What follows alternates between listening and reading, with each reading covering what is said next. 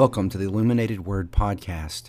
Each day we'll look at a text from the weekly readings from the Westgate Church Bulletin. We will look at background material and also application of the text. So once again, welcome to the Illuminated Word Podcast. Our reading today comes from two separate passages.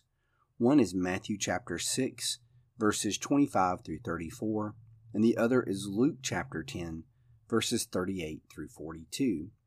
Both of these passages are going to be about our focus and about worry and concern and getting our priorities right. So you're going to see that theme in both of these passages.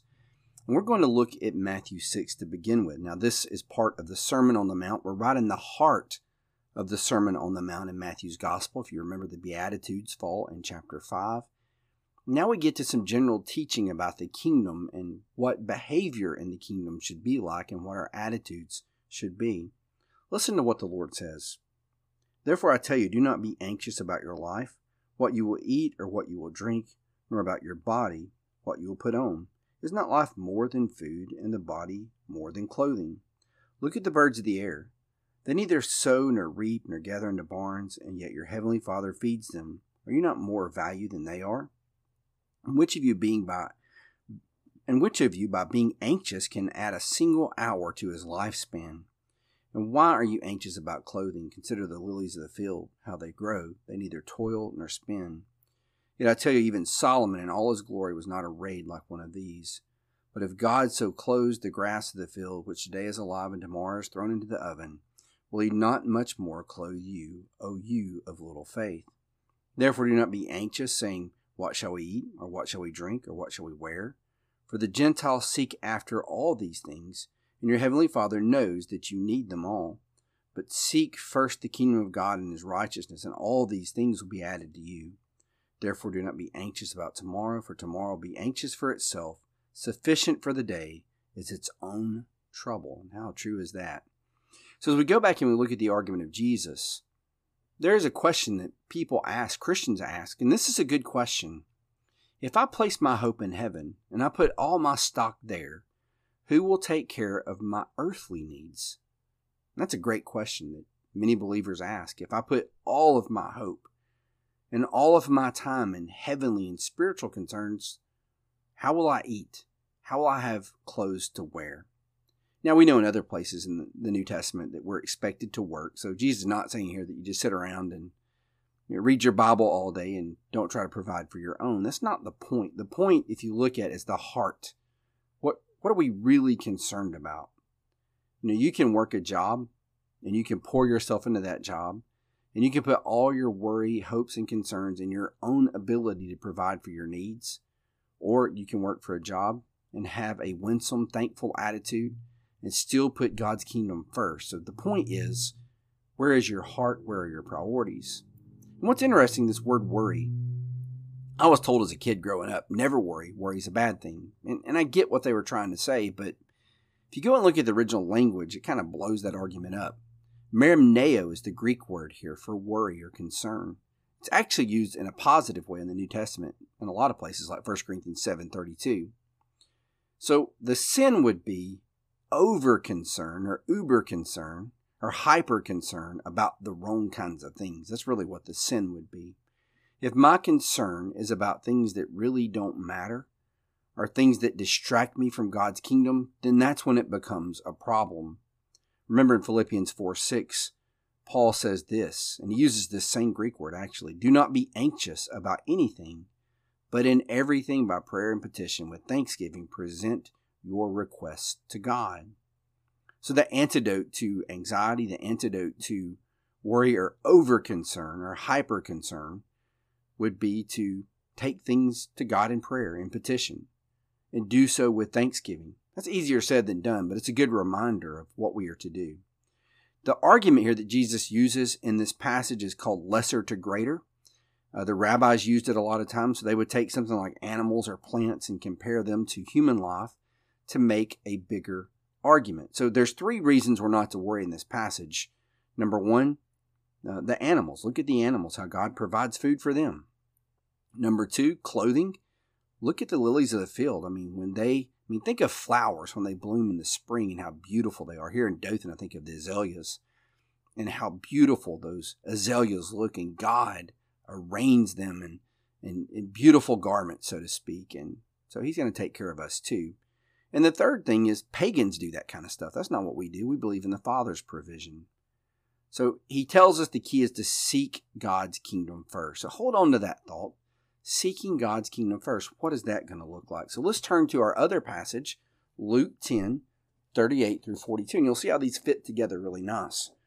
Now, we're talking about Mary and Martha in our sermon Sunday on Luke chapter 11, the raising of Lazarus. So we're doing a little background information on this family.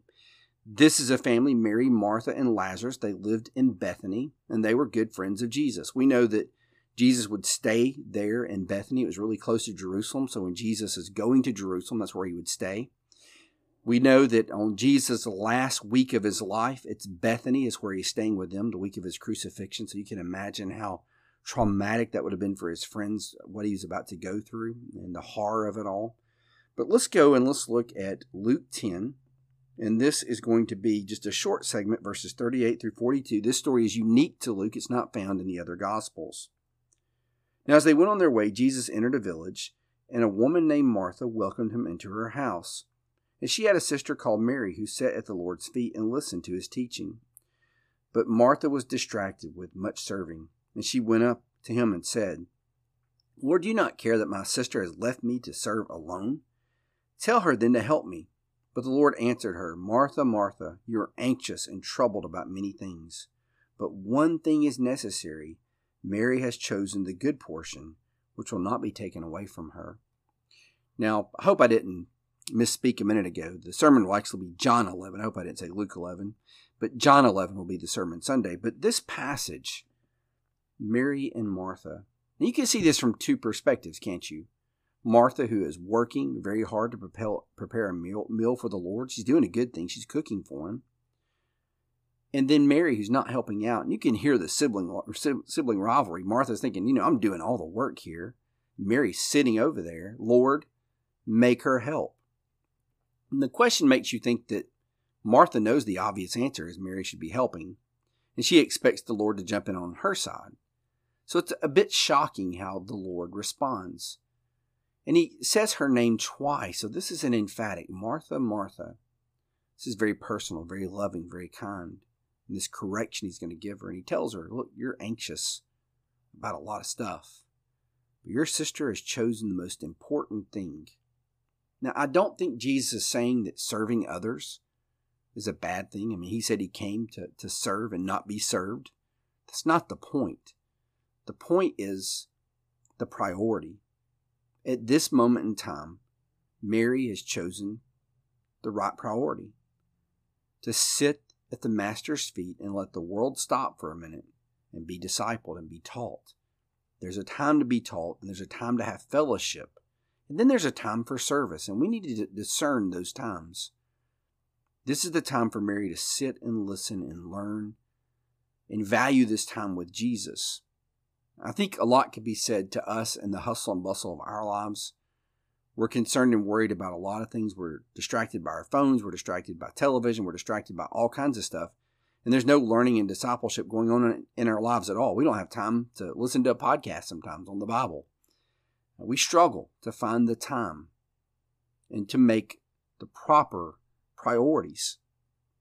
So the sin here, if we could call it a sin, or maybe the misplaced priorities by Martha is she's anxious about the wrong kinds of things, just like what Jesus said in Matthew chapter 6. Seek the kingdom first. There's your overriding principle. Here's another interesting point to note, that in the first century, women did not sit at the feet of a rabbi. This was radically different. And we're seeing that in the kingdom, women will be full-fledged learners and disciples just like men. So Jesus is destroying a gender barrier. And what we need to remember sometimes that in the Old Testament, women did things. And in Second Temple Judaism, the time between the end of the exile and the coming of Jesus, there were some traditions established that set parameters on women that the Old Testament really didn't. And when we get into the New Covenant, we see Jesus has women that are followers. So this would be a radical departure from rabbinical, Pharisaical Judaism. Women did not do this in the first century. So this is a big deal. So I don't know if that's going on in Martha's mind too. Like, Mary, what are you doing? This is not for you. That's for the man folk. We should be serving Jesus. You should be over helping me out. This sibling rivalry, you can just see it coming through. That's why I love Scripture, because you just see real people that act like we do and think like we do. Human nature's not changed much in 2,000 years. And she's wanting her sister to help. But here's the point for us today. Seek God's kingdom first. It's about priorities. It's not about anxiety about things of this world and the cares and the worries and the things we can't control. But we're to put our mind on the kingdom. And we do feel anxiety and we do feel like things are going off the rails. What Paul would tell us is that moment is to pray and petition God and to be thankful for his good blessings. Jesus would say, hey, don't be anxious. Hey, there's a lot of examples. Look around you. God provides for animals. God adorns the flowers in the spring, how beautiful they are. He's going to take care of you. And pagans do that kind of stuff. We Christians, that's not our behavior patterns. Well, I hope you have a great day. I hope we all can seek God's kingdom first and make that our priority. God bless.